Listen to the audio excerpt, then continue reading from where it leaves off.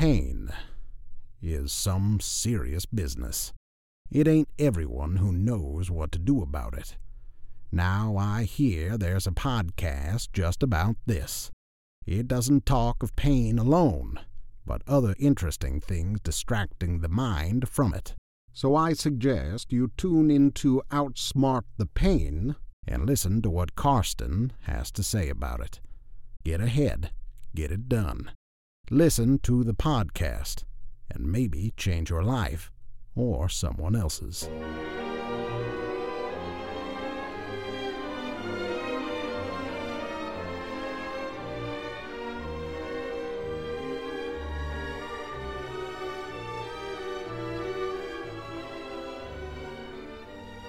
Hello and welcome to this insight episode of Outsmart the Pain. I have no idea in what capacity you are listening to these special episodes, but my thoughts were initially to catch the interest of the person who maybe thinks it's a bit too long to listen to 30 to 45 minutes about a subject not too familiar before. Then you can get a little glimpse of the last week, and if you don't like it, don't listen more, but you could actually listen to the longer episode the week before if you want to. Also, you might want to just rehearse what you heard before, or maybe just hear my thoughts, or listen to other things I think are related to the subject, and you think is just a bunch of baloney. Who knows? And since I haven't done any market research, I don't know who I am talking to right now. So I would be more than happy if you dropped me a line at info@karstenalbeck.com and told me. Sometimes I meet people who say they listen to my pod, which actually makes me surprised every time. I must tell you about a marketing thing I heard about before, talking about not knowing exactly what you're doing. There was this company which several years ago made some kind of air refreshener. The idea was that people who worked in environments where there was a smell to it, I think they talked about the fish industry or something, the marketing department was introducing this spray or marketing it toward people who came home and smelled fish. I don't know. But when they checked the market after a while, the sales had went up, but not at all with the pointed advertising toward this special group. So, who did actually buy this air refreshener then? Well, it turned out it was the housewife who had just cleaned the house thoroughly and wanted an extra sniff of a scent which made it obvious that the house was fresh and clean. So, both the target group and the purpose of the product was not at all as expected. And haven't we heard about that before in many different circumstances? So, I might be totally wrong in who is listening to these episodes. Maybe it's just my own patience, so it does not reach anyone outside a very small circle. Maybe people who want to listen to bad English to get better self-confidence. We will probably never know. But at least the number of listeners is growing. Slowly, but it is growing, and that makes it fun to continue. By the way, I was talking to a rheumatologist the other day for an episode maybe aired in November or December. But he told us about gold being a standard medication, I guess you could say the gold standard, for rheumatic disease for some times ago. And the whole thought was that gold is antibacterial, and one thought that bacteria were responsible for the disease. Well, there were no bacteria, so the gold did not kill them. But it had other effects totally unrelated to bacteria, but which still helped against rheumatoid disease. So even in healthcare, or maybe to a very big extent in healthcare, coincidences just made us find good treatments for some diseases. But again, that was not what I was going to talk about today. Because last time I talked to Volodymyr Romanenko, who is a neurologist in Ukraine. If you are a doctor and a pain specialist, your base specialty can actually be almost any. But by tradition, the first ones were actually working in anesthetics and neurology. Not saying that I am old, but then it fits perfectly to have a chat between a neurologist and an anesthetist. That's me, if you didn't know. The reason I talked to him was that he is also really involved in pain in Ukraine, and I have been interested in hearing how things are for real in this country, suffering so much from this war started by Russia. We get fed so much information in our newspapers and social media, but listening to someone who is actually living there is something completely different. At least that's what I feel. But I must start with something completely different, like I always do. Many years ago, I was at a dinner during medical school. The hostess was becoming a doctor. Hello, Mareike from Germany, if you are listening to this, which you are not. The hostess was becoming a doctor, but had previously studied on a more humanistic level. I don't remember exactly what her studies were, but she had invited the medical students from her class and friends from her former class. I was sitting beside a young woman who, at the middle of the dinner, looked at me, made a gesture with her arm between us and said, "Here is the border." I said, "What do you mean?" And she said, "Listen to what the right side of the table is talking about, and then your side of the table." So I listened. The right side talked about movies, what had been done last weekend, and what was planned for the next. Dinner, plants, motorbikes, clothes, you name it. Then I turned my attention to my side of the table, where the medical students were sitting. We were talking diseases and patients, and diseases and patients and diseases. And this has followed me through the years. When we doctors get together, we often talk about our cases.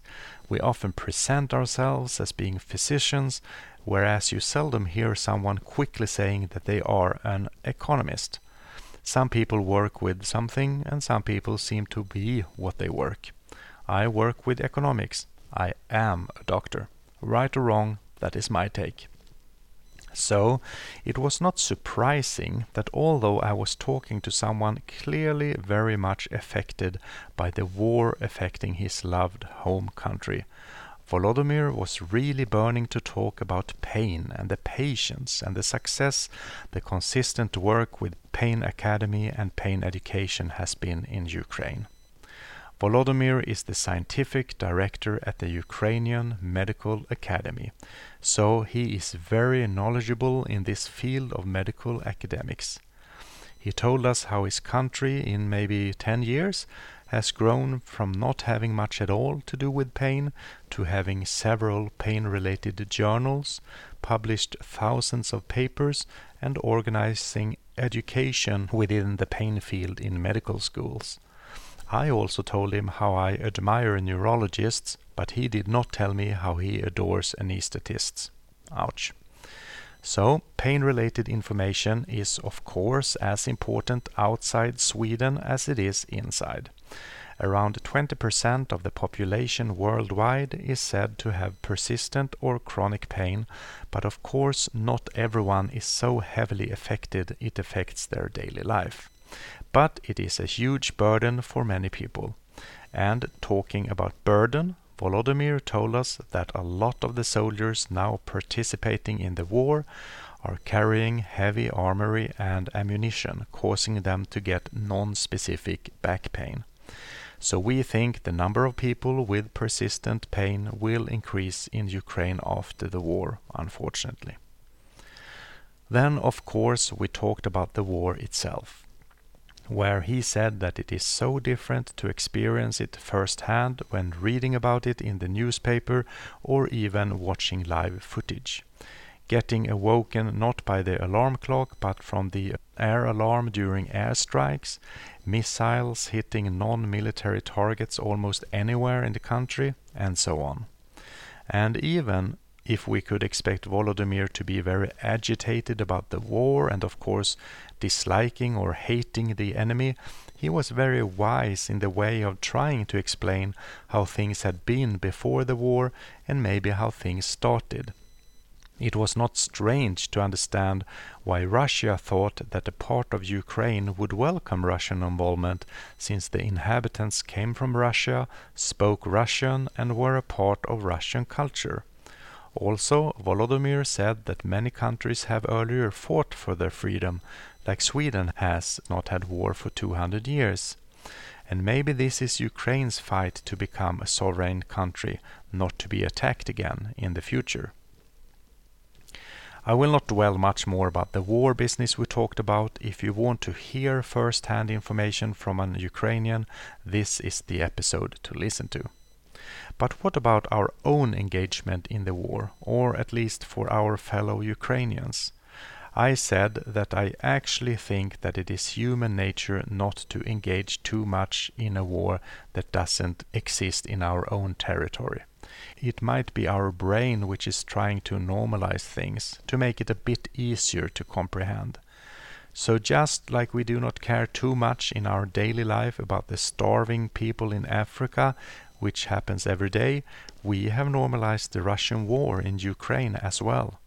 This might be our brain's way of dealing with it, and maybe we should not be, so to say, angry toward people not engaging in it, but supporting people who are, of course. But we need not to forget about the war. So many people are suffering without even wanting to take part in it, and I think about all children who need to go through all this, and of course also all children who get both physically and mentally hurt by the war action itself. For their sake, we just cannot forget. So, what can we do? Well, I do a little tiny bit by talking about it here. Volodymyr told us that we could visit the website war.ukraine.ua and share the latest news on social media to keep people aware. The website war.ukraine.ua. And of course, if you can donate any money, this would of course be welcome as well. I have met several patients and colleagues in my surroundings who are doing so much for the refugees coming to Sweden, taking them to the local youth sports activities to make them part of a team and giving them something to do here. I have a former colleague who is collecting money and donating to produce children's books for Ukraine. If you want to know more about this project in particular, you can Google the different networks she is working with. For instance, Health Tech Without Borders, UA Brokers Without Borders, that is medical supplies, Popcorn and Friends for Ukraine, which is support for children. My friend Norbert van Rooij is working with Ukraine and, for instance, is delivering drones and medical equipment among many other things. He really recommends us all to get to know the initiative Eyes on Ukraine, so I would urge you all to visit the site www.eyesonyukraine.eu, just like it sounds, eyesonyukraine.eu. If you can make a contribution, please do. If you can spread the word, please do. If you can tell someone else to take a look at this page, thank you. Don't have a bad conscience that you don't do anything. We are all occupied in our own lives. But if you can do something, there are people who are so grateful for this. Don't leave them fight this war alone, and we need to help them through this. Those were quite serious words at the end, but life is serious. On the other hand, there are many things in life we should be thankful for, don't you think? Next week I will talk to Björn. Now, that sounds very Swedish, doesn't it? He is one of those IT guys, but he has done some things very differently.